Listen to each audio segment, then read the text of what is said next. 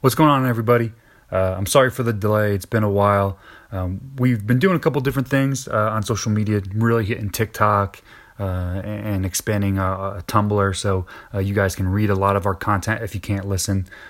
So it's been a while since we've been on the podcast here. We have been trying to get an FBS coach to come on and be able to talk to them about their process and what's going on, but I'm running into some loopholes with NCAA compliance and stuff like that. So, but I did want to hop on today with some of the things that we've put out onto social media and TikTok, getting exposure and stuff. A lot of people have responded and asked, how to message or email a coach. So I kind of want to dive into that.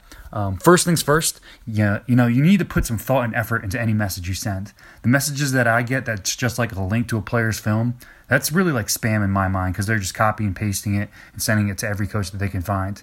Look up the school, look up the coach, and if, start with something like, hey, coach, and say their coach's name. If I just get a hey, coach, I know that they're just copy and pasting, or like worse yet, to whom it may concern or something like that.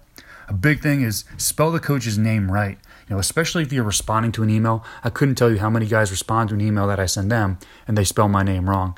But again, spell their name right, and then start off with something like, hey, I'm interested in your school, and name the school. Make sure that you're differentiating between all the different schools that you're looking at and letting them know that, hey, this is a personal note. And this is one thing you definitely need to do is actually look up the school. Don't assume that you know it. I coach at Ursinus College, but I couldn't tell you how many times that people will say, I'm interested in your university, or worse yet, like call it Ursinus University, because now I know that you've done no homework on our program in our school. Then say something like, hey, I'm a say your class here, sophomore from, I'm from Bernards High School in New Jersey. Say your high school in your state. I have a GPA of 3.6 and a test score of 1200, and I would love your evaluation. And make sure you post your link and attach your transcripts, because those are almost more important than the link. They can find you on Hudl, they can Google your name, but they can't necessarily Google your transcripts. And then you can add things like height and weight, your coach's name, their cell, your cell, but especially for height, weight, make sure those things are accurate.